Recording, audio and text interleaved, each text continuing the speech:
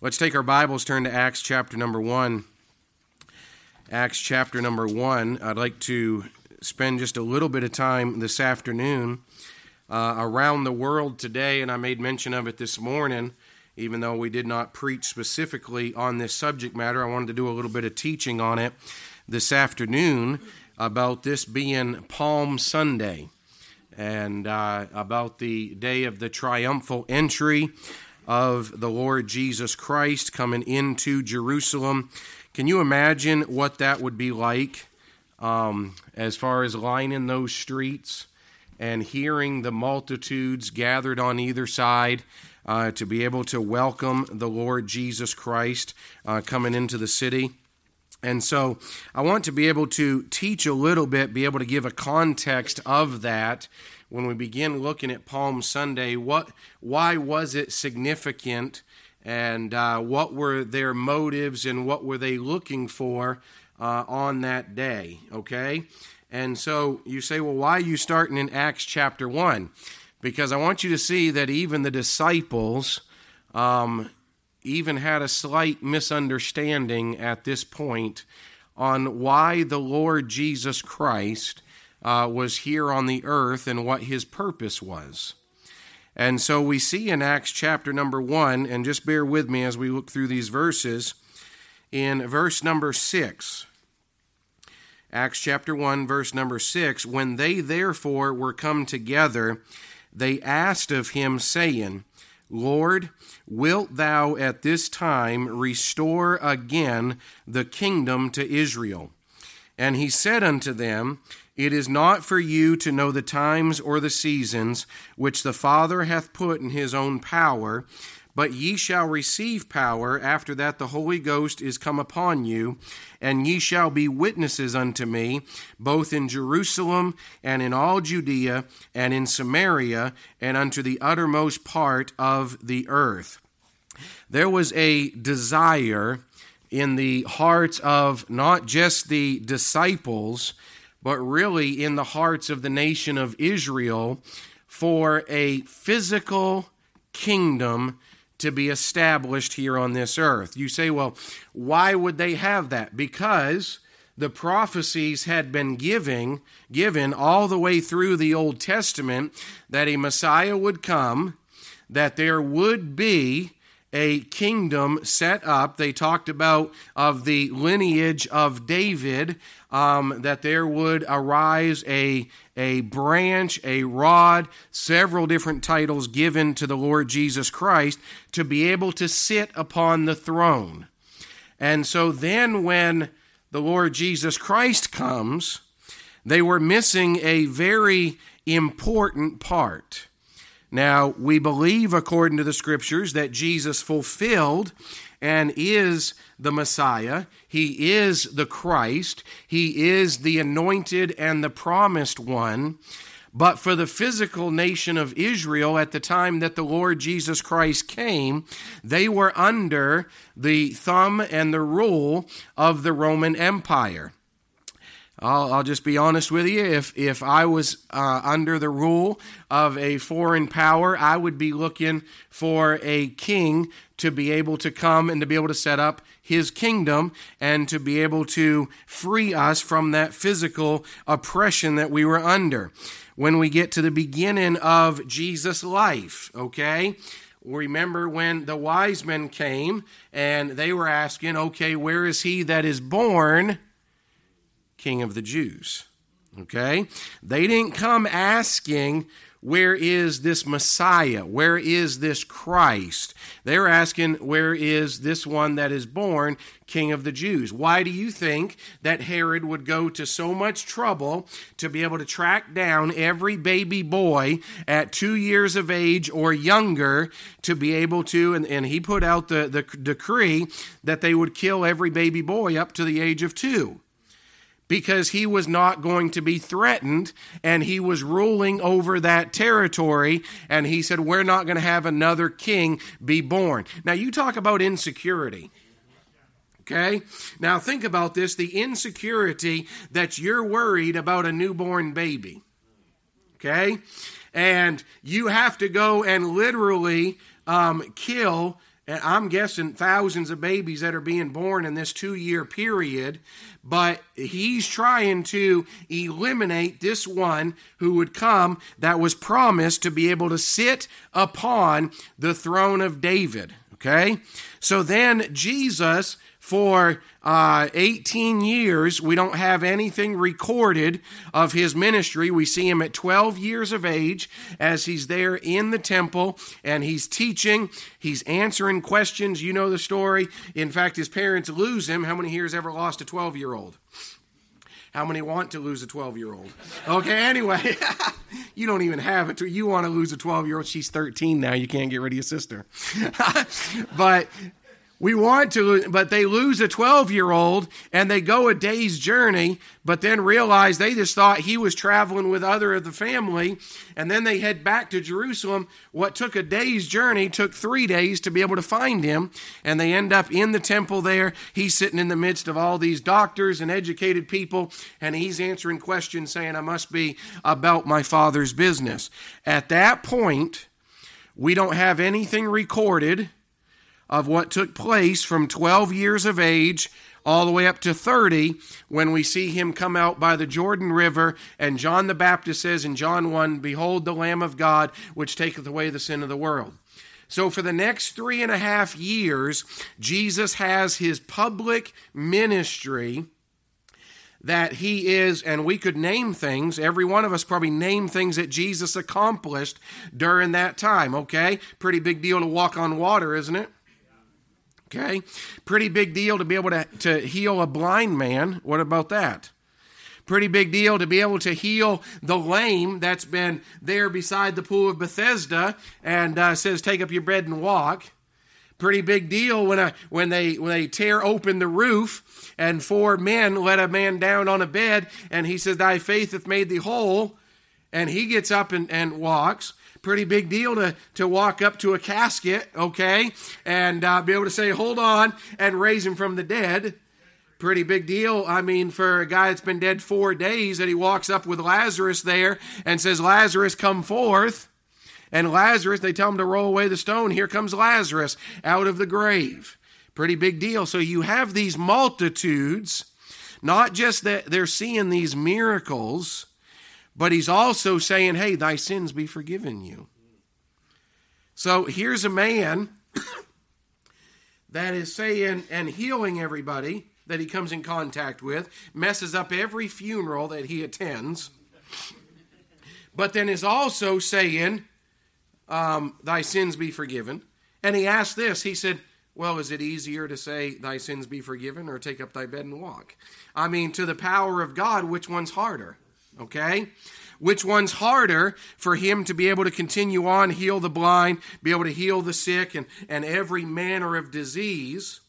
You literally have a time that a man walks up to him and he spits in the ground, Jesus does, makes it into mud and applies it to the eyes of the man, tells him to go wash in the pool, and he's able to see. I did offer that recently when I was over visiting Larry. He was having some problems with his eyes and from all that. And I said, I did read in the Bible. And I said, this worked for Jesus. And I said, I'm willing to try this. And that's not standard medical practice, is it, Ruthie? It isn't standard medical practice. But I said, I'm willing to go out and get some dirt and I'll spit in it. And I said, I'll apply it to your eyes. And I should just be able to see if that would work. He didn't want to try that. I don't understand. I'm just trying to be like Jesus.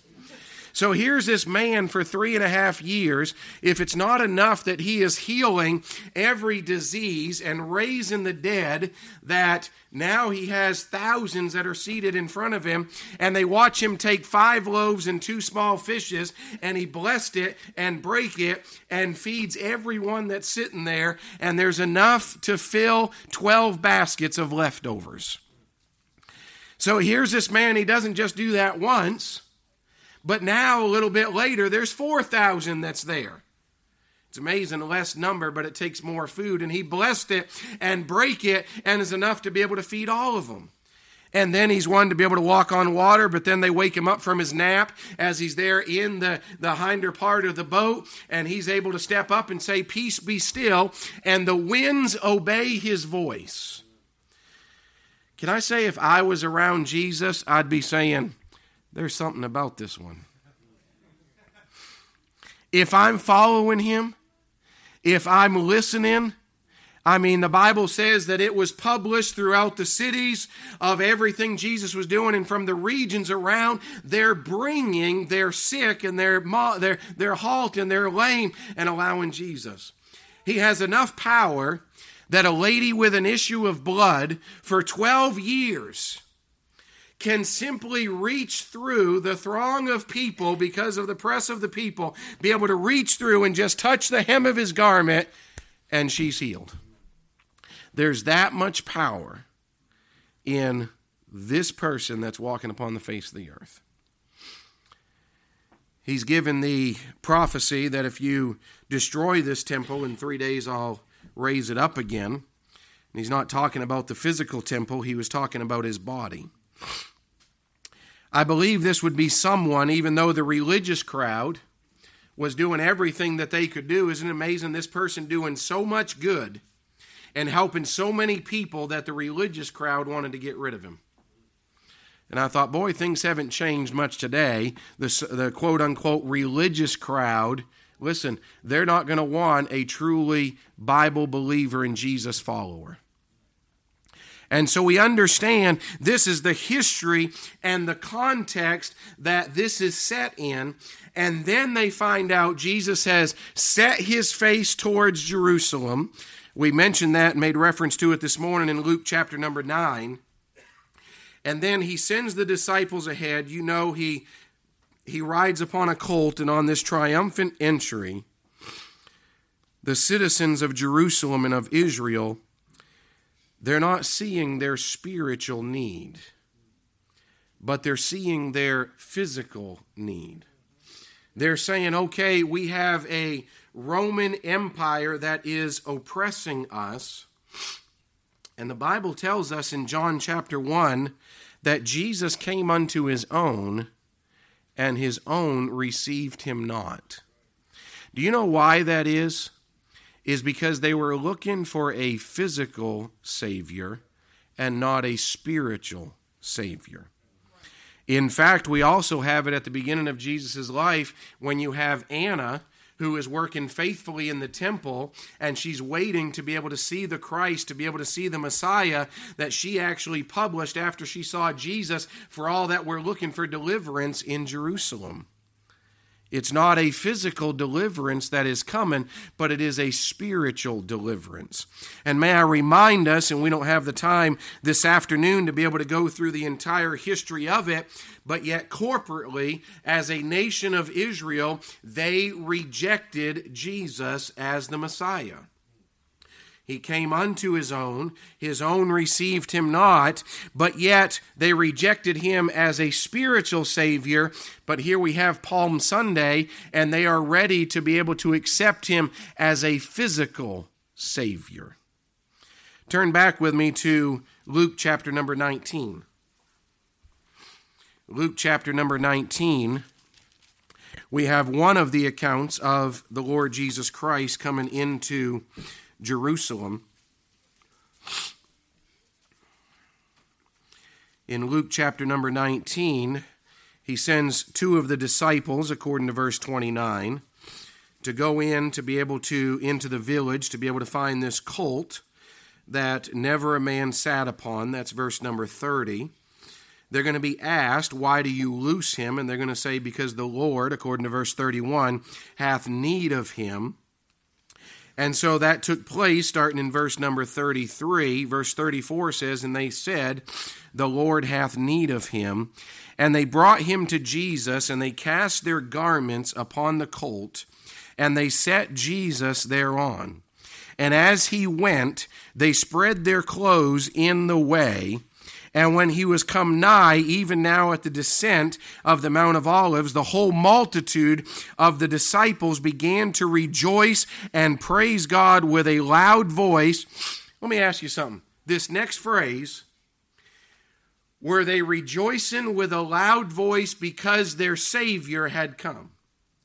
No, look what the Bible says. Rejoiced with a loud voice for all the mighty works that they had seen.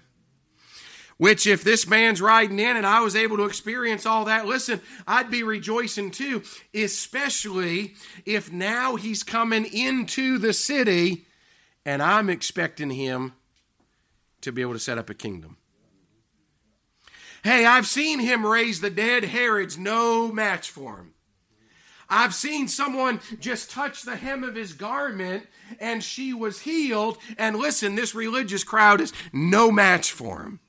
All these Roman emperors and these legions and all the soldiers around, listen, no match for him.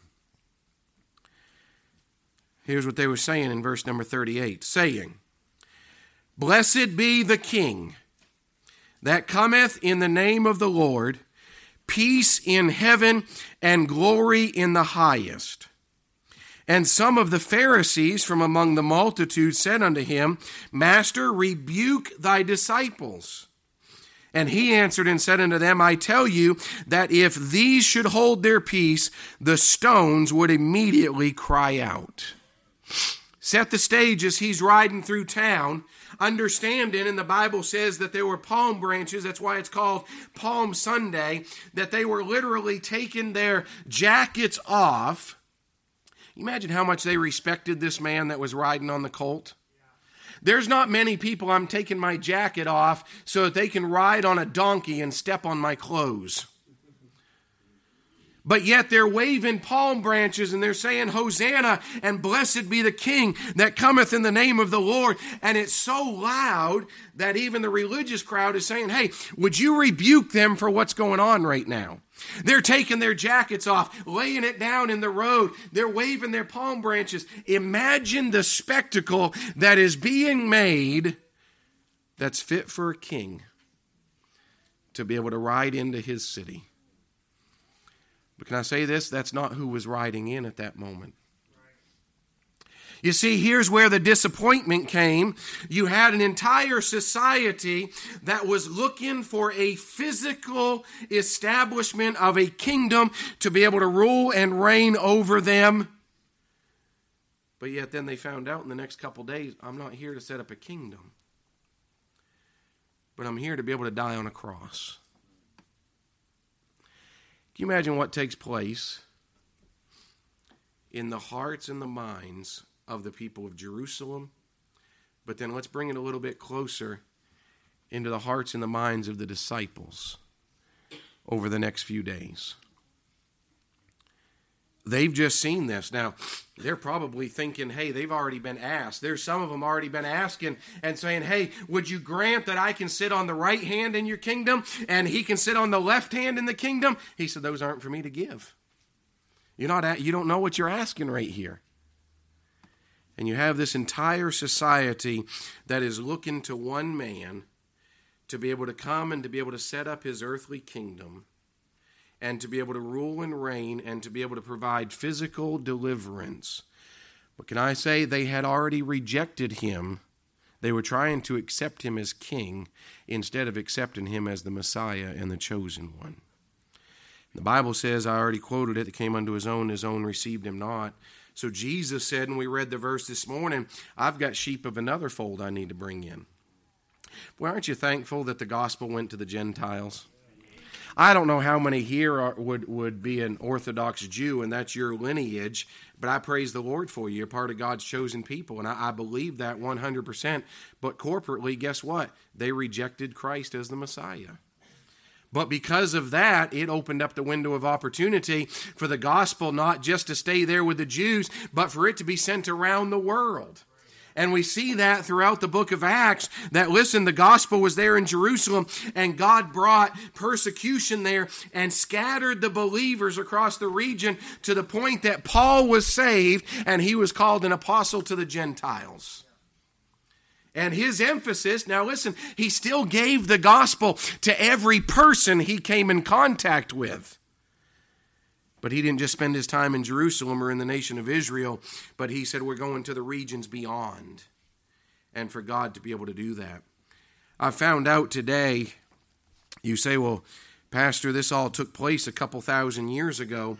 Yes, and I believe it would take place today that people are looking for a physical Savior.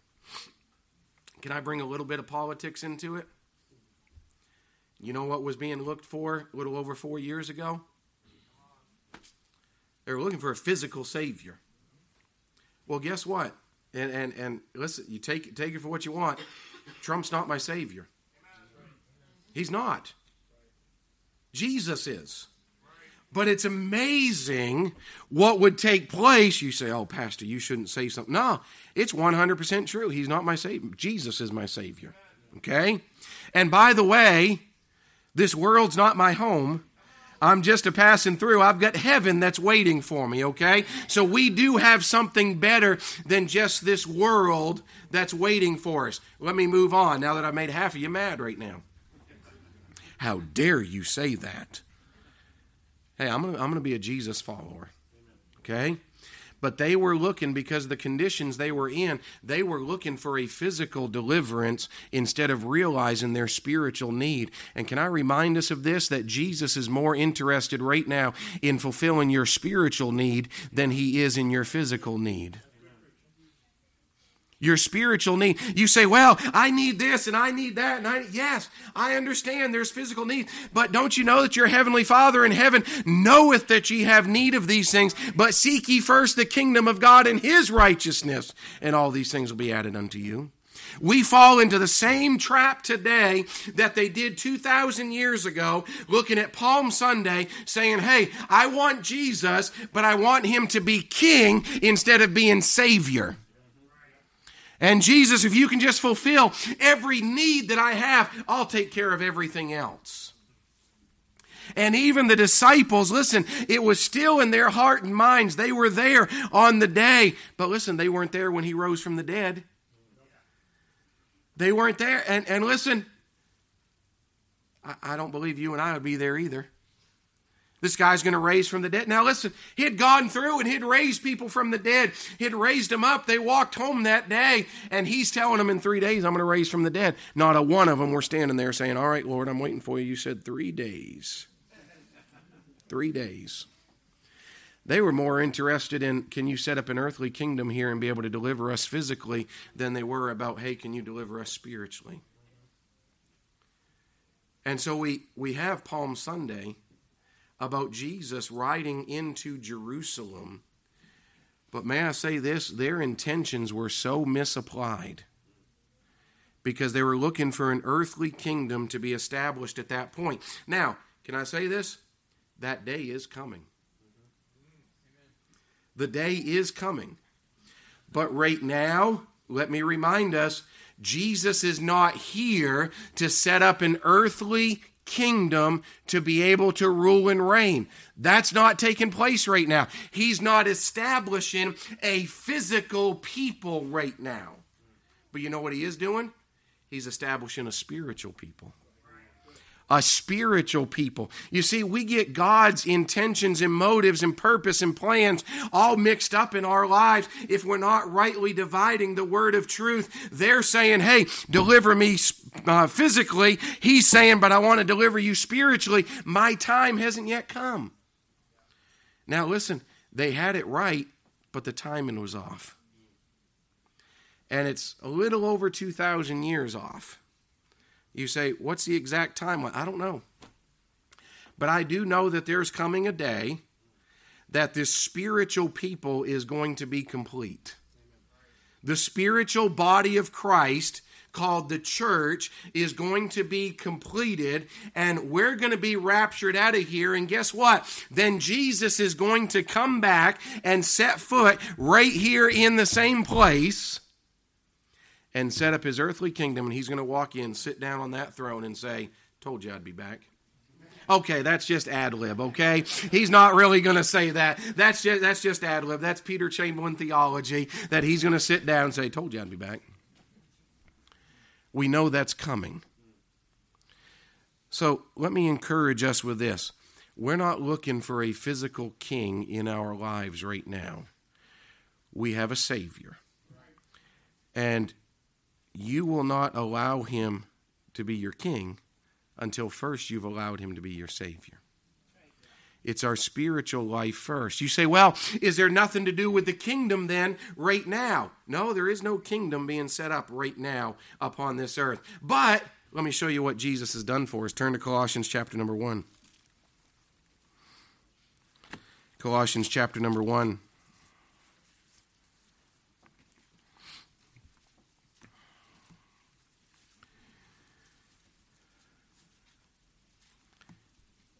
The Bible says in verse number 9, Colossians 1, he said, "For this cause we also, since the day we heard it, do not cease to pray for you and to desire that ye might be filled with the knowledge of his will and all wisdom and spiritual understanding, that ye might walk worthy of the Lord unto all pleasing, being fruitful in every good work and increasing in the knowledge of God, strengthened with all might according to his glorious power, unto all patience and long-suffering with joyfulness, giving thanks unto the Father, which hath made us meet to be partakers of the inheritance of the saints of light, who hath delivered us," look at this, "from the power of darkness, and hath translated us into the kingdom of his dear Son." Guess what? We're already in the kingdom of the Lord. He's already, at the moment of salvation, we're already translated from the kingdom of darkness into the kingdom of light. Now, there is going to be a physical kingdom that's set up. Don't misunderstand me. Right now, we're not lining the streets with palm branches and putting our clothing on the ground to be able to welcome Jesus riding in on a colt. But we are accepting him into our lives as Lord and Savior. Okay? Now let me remind us of this. And I already said this, the Jewish nation rejected the Messiah. Does that mean they can't be saved today? No. But I did find this out after they rejected him, that there's less and less that are turning to the Messiah. Okay? But it's also what Jesus said. He didn't say rule them out, but he said preach the gospel to every creature. Every creature. They may have rejected him as Messiah, and as much as you may say, oh, they shouldn't have rejected him, I wonder how many times a day we reject him as Lord in our lives. Well, I wish I was alive then. I would have been able to be there on the side of the road, and I would have welcomed him in. Listen, he's not concerned about you welcoming him in as the King of Israel today. That's going to take place whether they welcome him or not. He's showing up and sitting on the throne. But what he is desiring of us is not to welcome him as an earthly king, but for him to be the Lord and Savior of our lives. And instead of him seated upon the throne of Jerusalem today, I wonder if he's seated upon the throne of your heart. I wonder if we could say, yes, spiritually, I've had this time. And listen, it is a rejoicing time as Jesus was coming in. They wanted him on the throne. And I thought, Lord, I wonder if we'd be as rejoicing as much to be able to welcome him in and allow him to sit upon the throne of our hearts.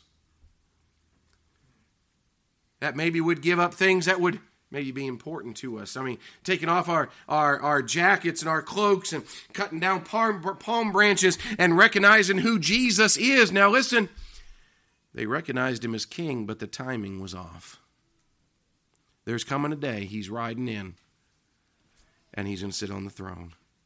But he was coming as a Savior before he ever came as a physical king. Now they just had their timing off. One of these days it's going to happen. But listen, I want to encourage us with this fact that even though they may have misunderstood what was taking place, and it's amazing, John 1, when he said that he went unto his own and his own received him not, but yet by the end of it, here they are trying to receive him as a physical king. But that's not why he came. According to Luke 19, he came to seek and to save those that are lost. In other words, I want to remind us this morning that you have a spiritual need that's a whole lot more important than a physical need. And you say, well, I'm hungry, and I get that. I need clothes, and I get that. But you know, the most well-dressed person and the most well-fed person can die without Christ and be eternally separated from God. So maybe instead of us always trying to have the physical deliverance, maybe we'd be emphasizing and going after the spiritual deliverance. And what is it in your hearts and life that you're saying, Jesus, I need you to fulfill this as an earthly king, when Jesus is saying, but that's not my time right now. I'm here to take care of your spiritual need. Well, doesn't Jesus care about the poor? Yes, but Jesus even said this, the poor you'll have with you always. Take care of the spiritual. Take care of why he came, and we need to keep the focus on, listen, preaching the gospel to every creature, and the reason that the Lord Jesus Christ came, let's make sure we get the gospel to him. Because just as he's translated me from the power of darkness into the kingdom of light, guess what? He can do that to every person we come in contact with. And he's willing and he's able to be able to do that. And so that's some of it. That's not the whole thing behind Palm Sunday. But they misunderstood why he was coming into Jerusalem. Instead of a throne, he took a cross. But that's not what they wanted to give to him until they realized he's not taking the throne right now. Well, then they said, give him the cross. Oh, little did they know. That was his plan all along. If they would have just read the scriptures, they would have known. We're giving him a cross, yes, just to fulfill prophecy. Cursed be everyone that hangeth on a tree. Oh, well, we want to crucify him. That's why he came. And God just allowed them. They thought it was their idea. And Jesus said, that's why I came. This is why I came. Aren't you thankful for Jesus? That's why we sing a song. We've sang it for both Sundays in a row now, Lead Me to Calvary, that starts off with this, King of my life, I crown thee now. Not the King of Israel, not yet. He's coming. He's coming. Don't worry. I believe he's coming. But right now, it's King of your life. Is that true? Or maybe there's a little area that we're saying, oh, God, you just sit off to the side over here. I'll take care of this. You know the one bumper sticker my dad always hated?